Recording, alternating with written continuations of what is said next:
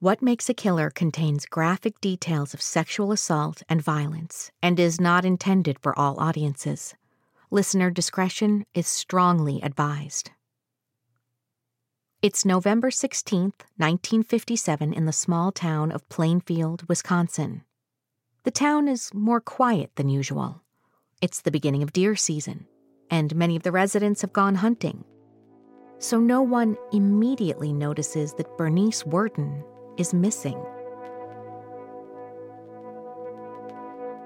Later that evening, Bernice's son, Frank, returns to town and visits his mother's hardware store. He finds that the lights are left on, but there is no one inside. The cash register is open, and there are bloodstains on the floor. Alarmed, Frank alerts the authorities. Plainfield police inspect Worden's store and come across the last sales receipt. It is written for a local named Ed Gein. Police go straight to the Gein home, a 2-story white frame farmhouse sitting on 150 acres of land.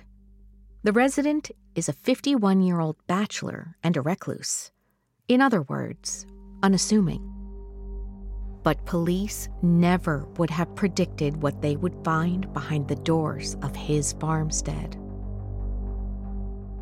One of them turned on his flashlight and beamed it around and saw this object that was hanging from the rafters, which at first they thought was some kind of gutted deer.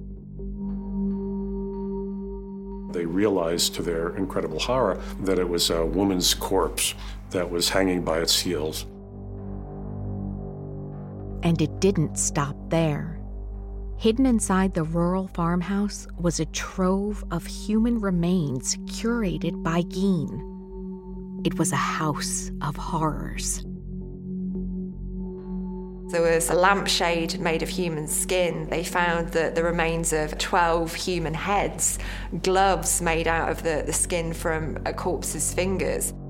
The grisly discovery on the Gein farm was unfathomable to a small Midwestern town, let alone 1950s America. The citizens of Plainfield couldn't believe that a ghoul had been living amongst them this whole time. You think of this happening, now, it'd still be shocking. But back then, in a small, tiny rural community, it was breathtaking. This is What Makes a Killer, a 12-part series that chronicles the lives and crimes of the world's most notorious killers. I'm your host, Jennifer Natoso. In every episode, we'll trace a killer's origins, examine their behavior, and follow their path to bloodshed. In this episode, we'll discuss Ed Gein, the butcher of Plainfield.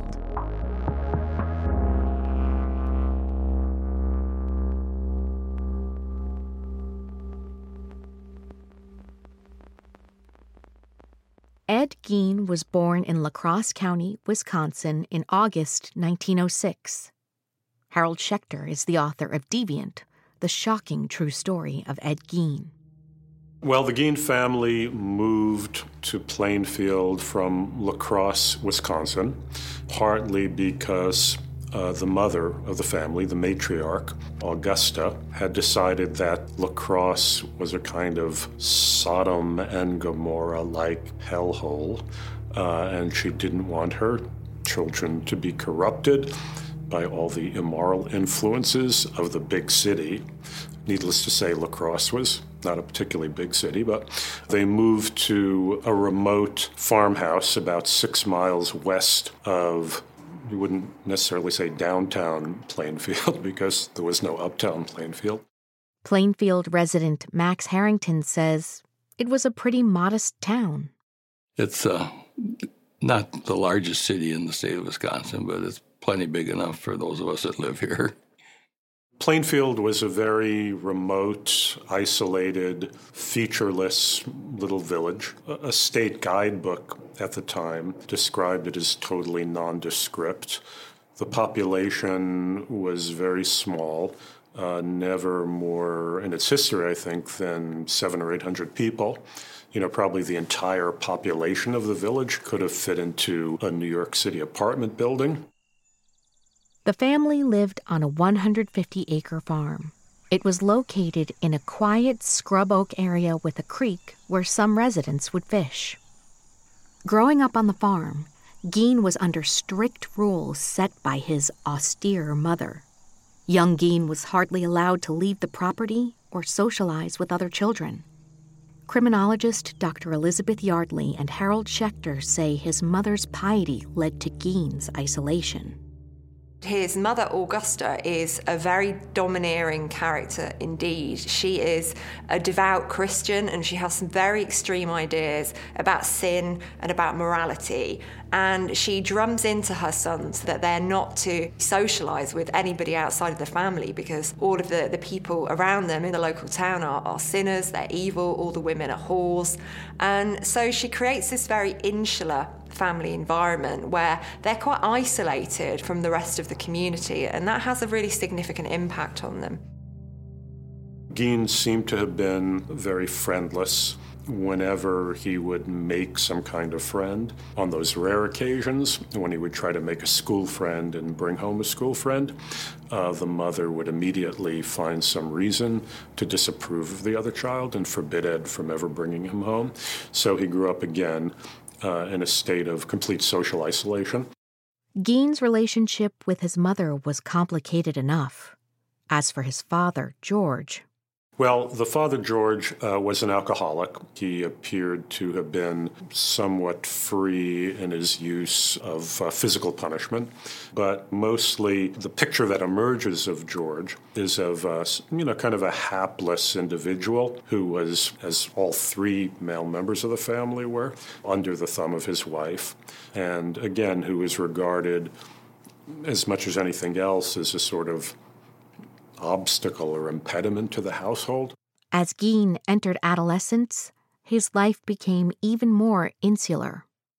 He dropped out of school when he was around about 12 or 13 to work on the family's farm, and he was considered to be a bit of an oddball. He was quite a loner, and he enjoyed quite solitary pursuits, so he really quite liked reading and was quite a prolific reader. So he was somebody who didn't really fit in, but worked incredibly hard to keep the family farm going. Geen remained on the family farm well into adulthood. On April 1st, 1940, George died of heart failure, leaving the 33-year-old Geen, his brother Henry, and Augusta alone on the farm. Ed's older brother Henry seemed to have freed himself a little more emotionally and psychologically from Augusta's dominance, and even apparently on a couple of occasions expressed some criticism of their mother and the hold she was exerting over both of them. So Ed, who, at least on a conscious level, worshipped his mother and saw her as a kind of goddess who could do no wrong, appears to have been both a little shocked, that Henry would find any cause to criticize Augusta, and possibly built up some kind of animosity toward Henry for that attitude. Occasionally, Geen would leave his home, doing odd jobs around Plainfield. He worked as a handyman to help with living expenses on the farm. Max Harrington remembers his exchanges with Geen. We used to see Ed occasionally. I'd see him around town, and then he was always a friendly person, quiet, friendly, usually had a joke to tell. He always had time to say hello and ask after how you were. A person who you would never suspect of anything other than being a decent sort of person. In May 1944, another death would befall the Geen family, but under more suspicious circumstances.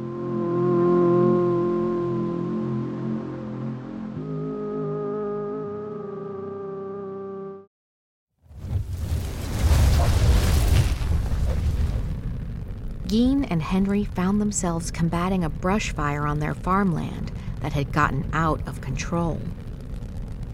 Ed and Henry were out there trying to put out the fire, and they got separated, and Ed could not locate Henry, and he went and got help. But then after getting this help, he led the other people directly to where Henry's body lay. and there were some mysterious bruises on Henry's head.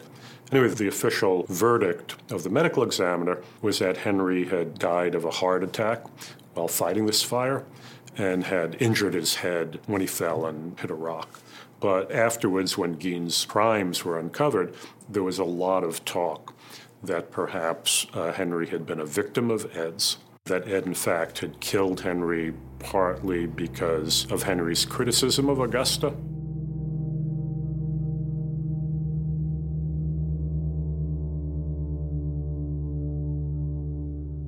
Augusta lost her husband, and now she had lost a son. The impact took a toll on her, and she had a stroke. Evidence seems to suggest that with the other two men out of the way, Ed reveled in having his mommy alone to himself. But Gein's mother never really recovered from her stroke. Their time alone together only lasted for 19 months.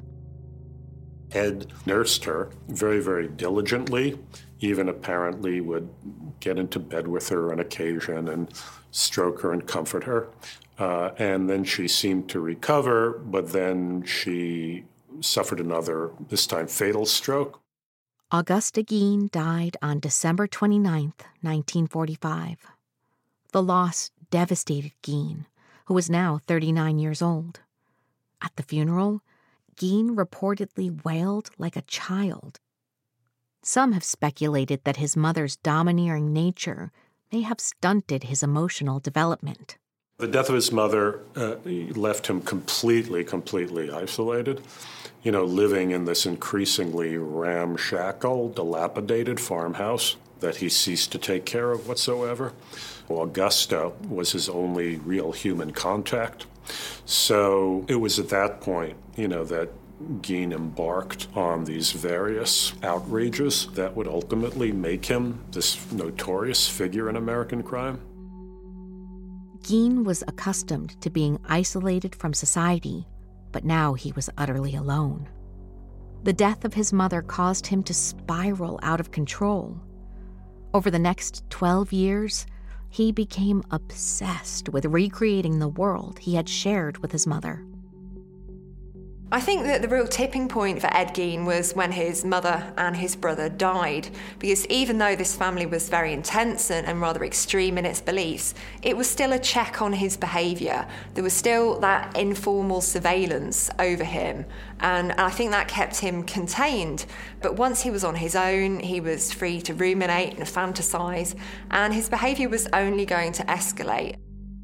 It's like some crack opened up, in the civilized part of his head, and all this weird, archaic stuff going back to the days, when our species did engage in these bizarre, unspeakable rituals, flooded out and took possession of him.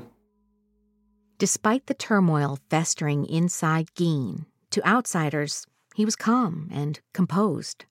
When he left the farm, albeit rarely, he was quiet and polite.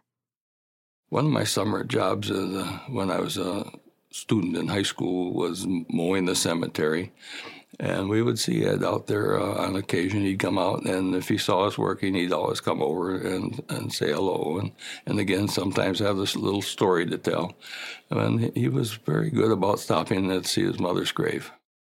I think neighbors saw him as an odd, very meek, somewhat simple-minded person, but one who was always willing to pitch in when some farm work needed to be done or some chore needed to be run for them.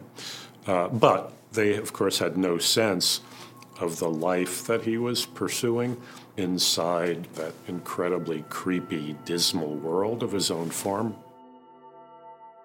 It was a world that Gein had managed to keep hidden away until one day in 1957.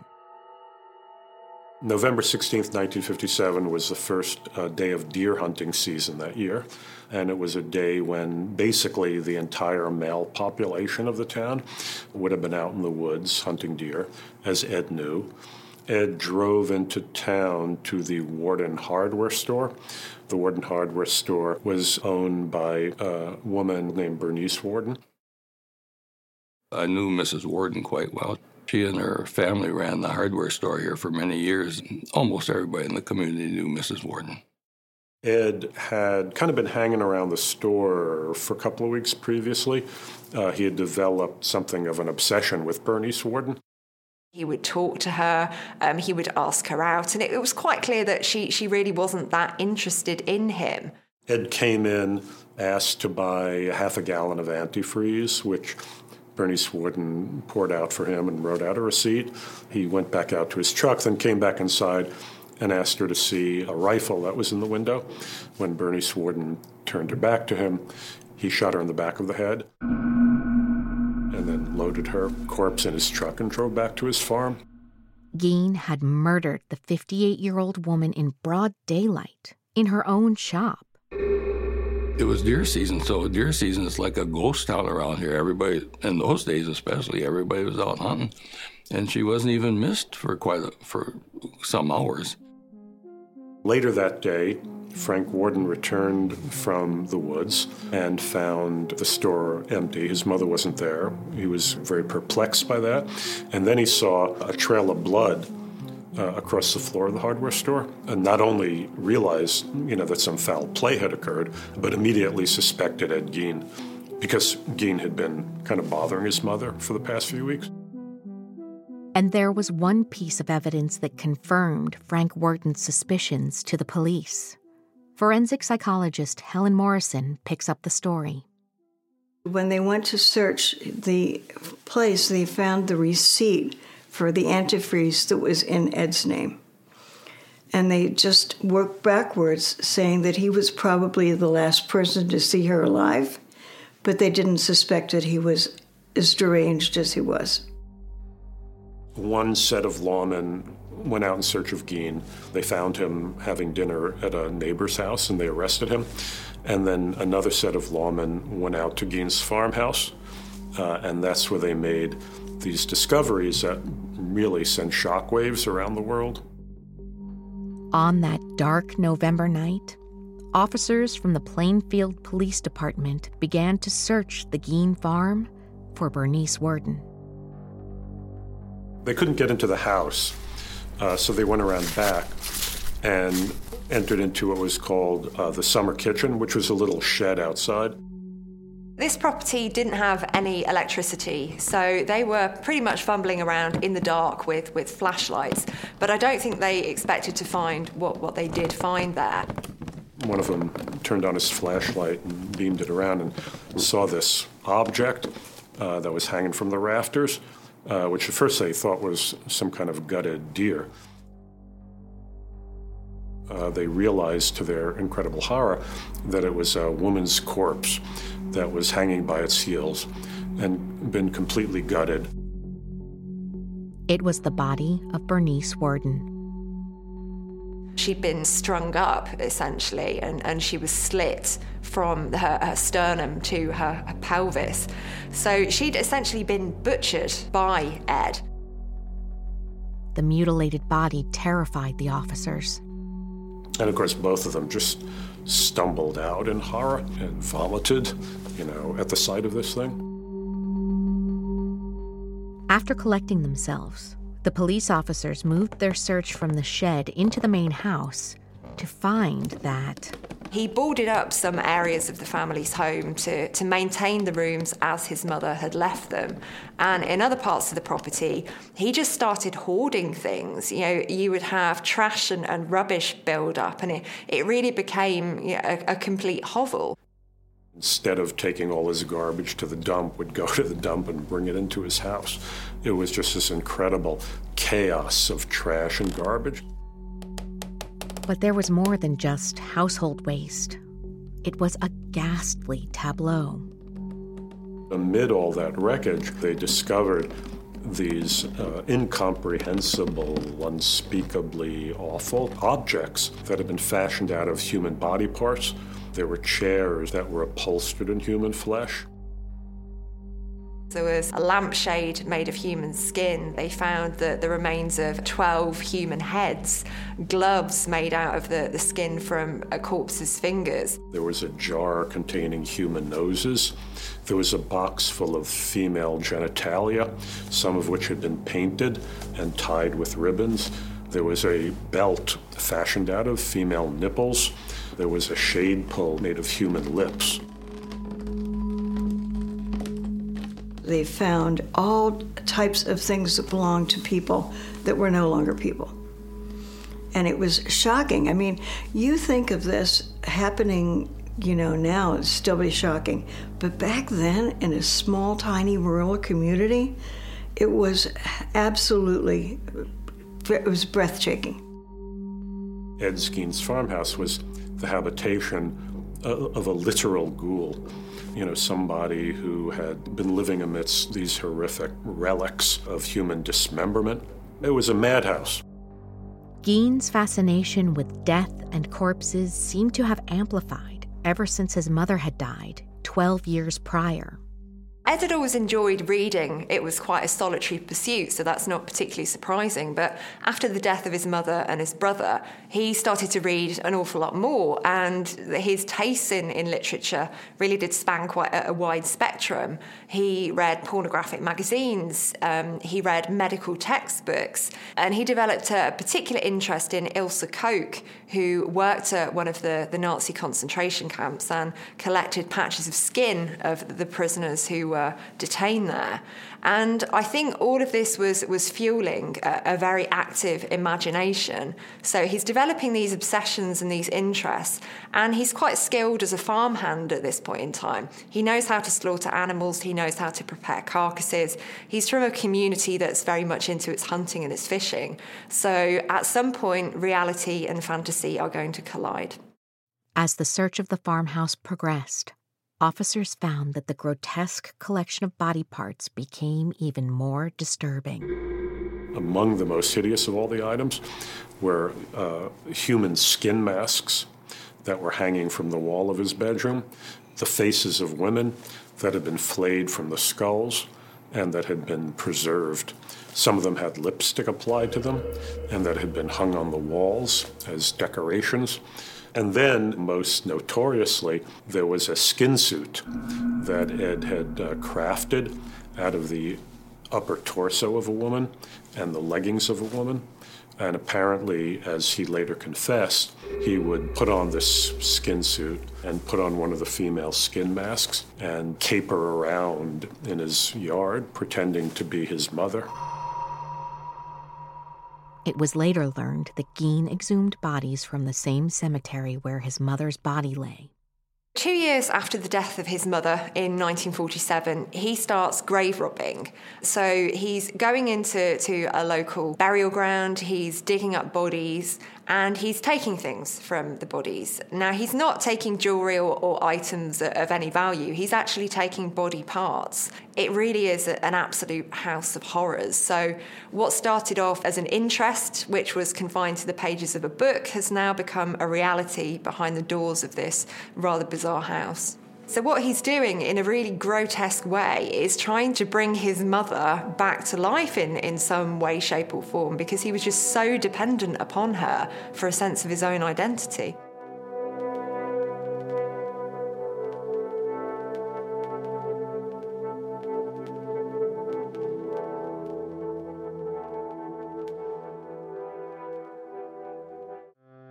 With Gein in custody, officers continued to scour his home. They soon discovered inside a paper bag the severed head of a woman who had been missing from Plainfield for 3 years. There had been a female tavern keeper named Mary Hogan, who ran this roadside tavern outside of Plainfield, who had disappeared very, very mysteriously. In those days, we had 18-year-old bars where teenagers could go in and have beer. And she ran one of those. It was a kind of a modest place, to be very kind. But she disappeared before I was old enough to frequent those establishments. Gein had murdered Mary Hogan in December 1954, 3 years prior to killing Bernice Worden. I think there was some sense in which he associated her with his mother. You know, she almost seemed to be like the shadow side of his mother. And I think in killing her, again, he was both enacting some kind of homicidal rage toward his mother, but I think also there were times when he just ran out of suitable female corpses and had to make his own. Back at the police station, detectives were trying to get the reclusive Geen to talk. Well, for the first day after his arrest, I think Ed felt like a bit of a fish out of water. He didn't quite know how to react. But he did start talking after about 24 hours. And the first thing he said was that he wanted an apple pie with a slice of cheese on it. And that really does show the emotional immaturity of this guy. And when you've got somebody whose development stops at a particular point, they don't develop those complex emotions that enable them to empathise with other people or to think through the consequences of their actions. So what you've got here is a teenage boy in a man's body, and he was capable of some really terrible things. Geen soon began to open up to investigators. When the police first broke into Geen's house and discovered this crazy mass of body parts, their first assumption was Geen was a serial killer. It was only during his interrogation that he revealed that they were taken from the corpses he had dug up from the local cemetery. And people, in a way, had a harder time believing that than that he was a serial killer. That seemed like totally beyond the bounds of belief for a whole variety of reasons. I'm not sure he did recognize that what he was doing was wrong. You know, there are some necrophiles who think, well, I wasn't really hurting anybody. You know, they were dead anyway. Geen finally confessed that between 1947 and 1952, he regularly visited the local cemetery after dark. He would often follow the local newspapers and read the obituaries, and when some middle-aged or elderly woman who bore some vague resemblance to his departed mother died and was buried, he would apparently go out to the cemetery at night while the soil was still fresh and easily dug up and exhume these coffins and remove the bodies, and sometimes take the entire corpse back to his farmhouse, sometimes just take parts of the corpse back to the farmhouse and leave the rest there. Geen claimed that he always went digging into graves when he was in a daze. Investigators decided to dig up some of the graves to see if Geen was telling the truth. When they uncovered them, they discovered that the coffins had been broken into and the bodies were missing, or, you know, there were just parts of the skeleton remaining there. He admitted to grave robbing 9 corpses, but the maths didn't quite add up because the police had found 12 human heads in Geen's property, and he'd only admitted to 11 offences against separate people. So the numbers never really added up properly. So there's always been questions over that. But there was no doubt that Geen had a preference. All the graves he violated belonged to women. I think he was both trying to rebuild his mother, but I also think that he was taking revenge on his mother.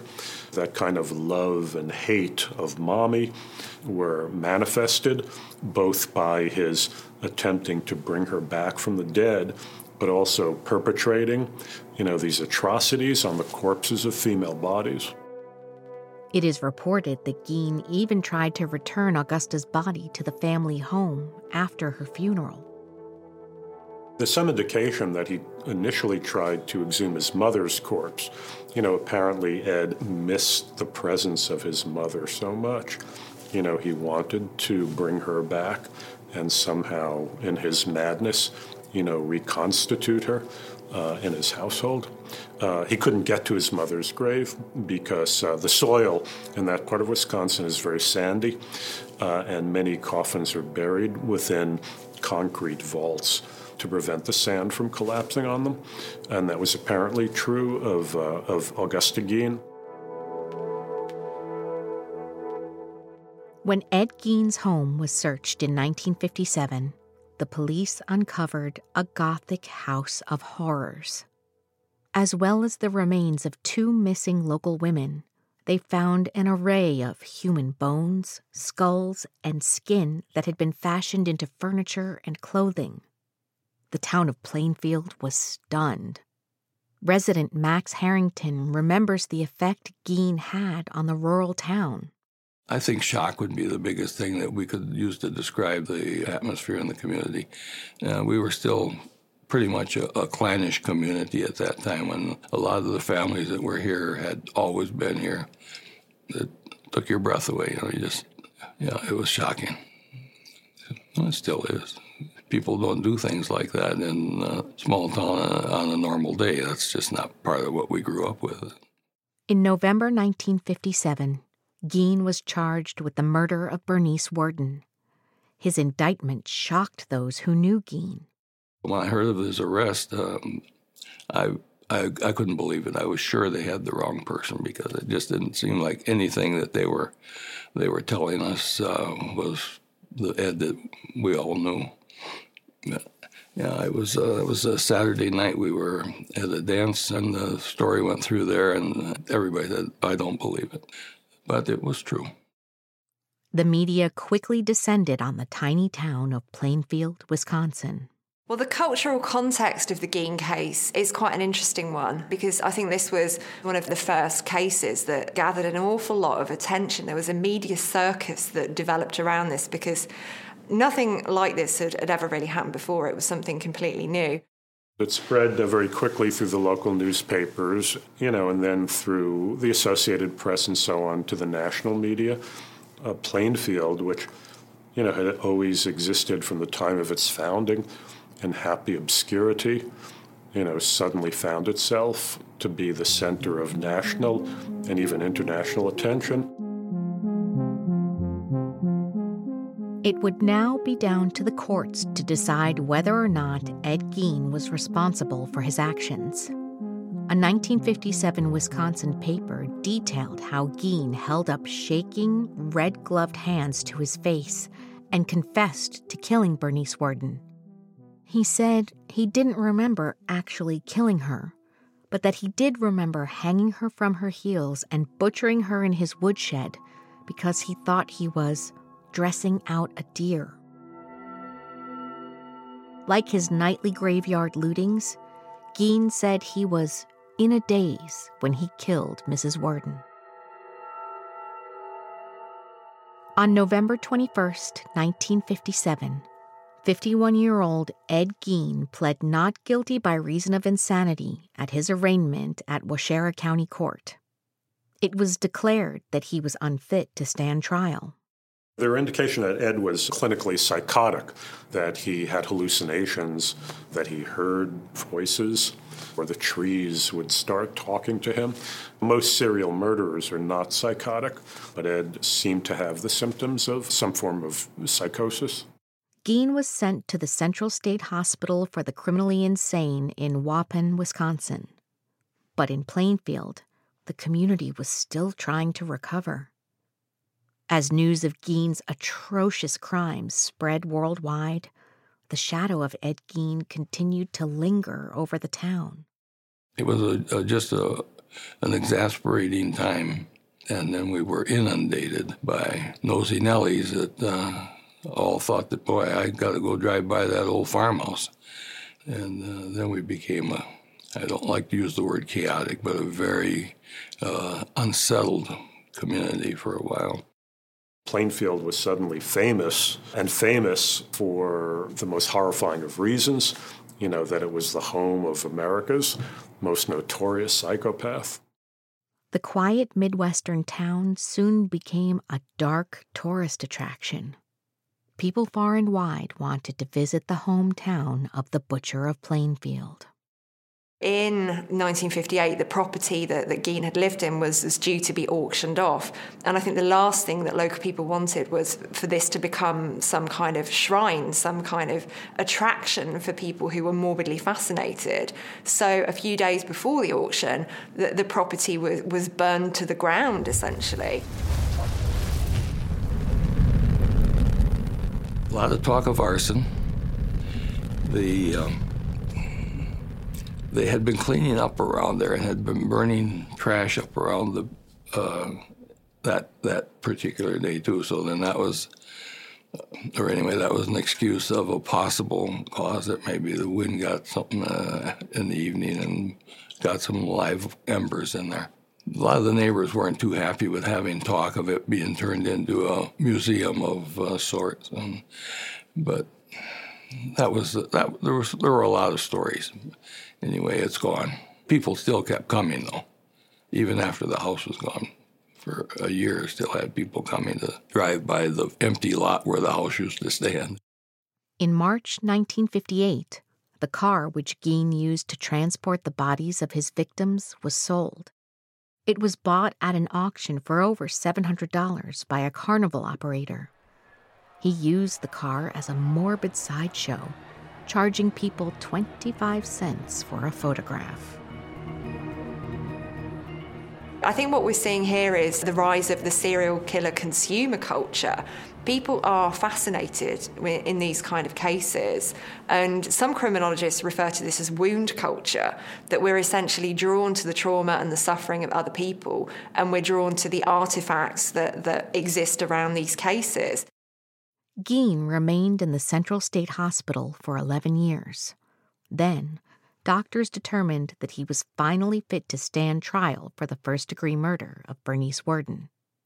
The trial lasted for a week, and on November 14, 1968, Judge Robert Golmer had reached a verdict. He was tried and found guilty of the murder of Bernice Worden, but then he was judged insane and stuck back in the mental institution. I think that was possibly somewhere where he may have thrived because he had structure, he had a routine, he had people watching over him and looking after his needs. Forensic psychologist Dr. Helen Morrison interviewed Gein during his time at the hospital. The Gein she encountered in the hospital was in stark contrast to the monster she had heard so much about. I was working at that time as a staff psychiatrist, and I was covering all the units. And when I was asked to go over to see this person, I went over to see it, and I saw Ed Gein. He was not at all coherent. He was such a little person that I found it hard to picture him as the person who'd committed all these homicides. He lived there very peacefully. He never caused any problems, never had any type of behavioral thing, no type of I guess you could say, consequence for bad behavior. On July 26, 1984, Ed Gein died of lung cancer. He was 77. He was buried next to his mother in the Gein family plot, the same cemetery he desecrated during the height of his gruesome years. Max Harrington would prefer that people move on from Plainfield's grisly past. We really wouldn't care to have that be our claim to fame. You know, we've turned out lots of doctors and architects and some really good people out of our schools here. We're very proud of them. We'd rather be known for a tremendously good population than to be credited for only one issue. Unfortunately, Gein's crimes have left a lasting impact on the small town. Just like the carnival operators of the 1950s, people driven by morbid curiosity still try to get their hands on Gein-related souvenirs. In the year 2000, somebody was found to be selling parts of the gravestone that had been erected at Ed Gein's grave. They keep putting up headstones, and the headstones keep disappearing. There's a whole category of collectible that has come to be known as murderabilia, and Gein relics are particularly prized among people who collect that kind of morbid relic. It's been over 60 years since Gein's horrific crimes, and he has only grown in infamy into a figure in American folklore, a killer of almost mythic proportions. His legacy has inspired films, books, and music. At the time the Gein crimes were being revealed in the press, there was a writer of pulp horror named Robert Bloch who had moved to Wisconsin to be with his wife's family. And at some point, when Gein was being interviewed by various psychiatrists, all these headlines in the papers were trumpeting the fact that Gein had been motivated by these deranged Oedipal conflicts, that he was this desperately sick mama's boy, who was perpetrating these atrocities on middle-aged women, who reminded him of his mother. And this caught the attention of Robert Bloch, who decided this could potentially make the basis of a good horror novel, and that became the book Psycho. In the book Psycho, Norman Bates, actually, after he's arrested, compares himself at the end of the book to Ed Gein. So the connection is made very, very explicit there in the book. Anyway, Psycho, as we know, turned into one of the great classic horror movies of American cinema. But Gein's crimes were very real. He was a man with an unhealthy obsession with his mother, who murdered 2 women and created a collection of gruesome keepsakes in his house of horrors. We think of Gein as this notorious American serial murderer, but in many ways he doesn't really fit that profile. For example, he wasn't a sexual sadist in the way John Wayne Gacy or Ted Bundy were, or Jeffrey Dahmer. He wasn't driven by that particular form of deviance. Evil is something that, professionally people don't believe in evil. But I truly believe that he was evil. I think there are people who would like to say that the devil got into him and made him do these awful things, but I think he was born evil. The Ed I knew was not an evil person. He did things that normal people do not do. And there's no doubt about that. And to kill 2 people is certainly not a person who you would really like to invite to your neighborhood party. But yeah, he was. There was something in his head that didn't click right. Later, a person who had known Gein wrote to Dr. Morrison. I received a letter from one of his neighbors who used to be a friend of his. She was a little girl, and she remembers going over to his house, and he would serve soup and everything. Well, it turned out the soup bowls were the skulls of many of his victims, and people never knew it.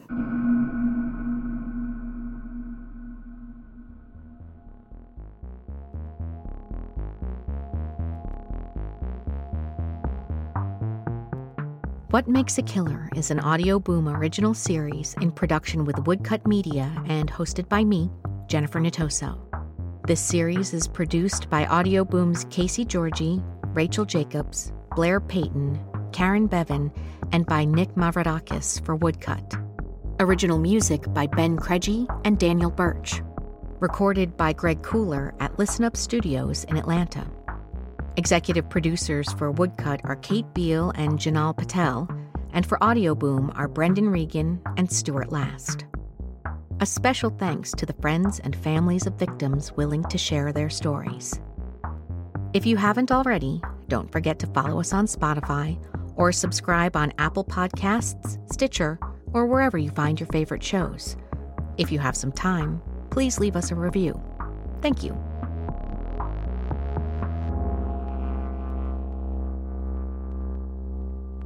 On next week's episode of What Makes a Killer.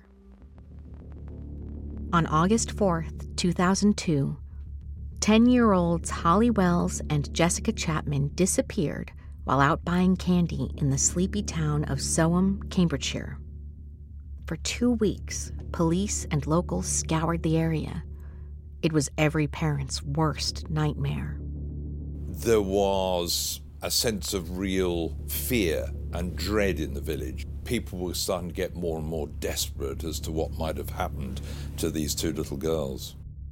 Ian Huntley, a local school caretaker, gave an emotional interview to the press, appealing for the safe return of Holly and Jessica. Somebody would have seen or heard something if somebody had tried to get those girls into a car, if it had just been somebody passing through. But in truth, Huntley knew the girls were gone. Huntley was a bomb waiting to explode. All it needed was an opportunity. And on that sunny August afternoon in 2002, he found an opportunity.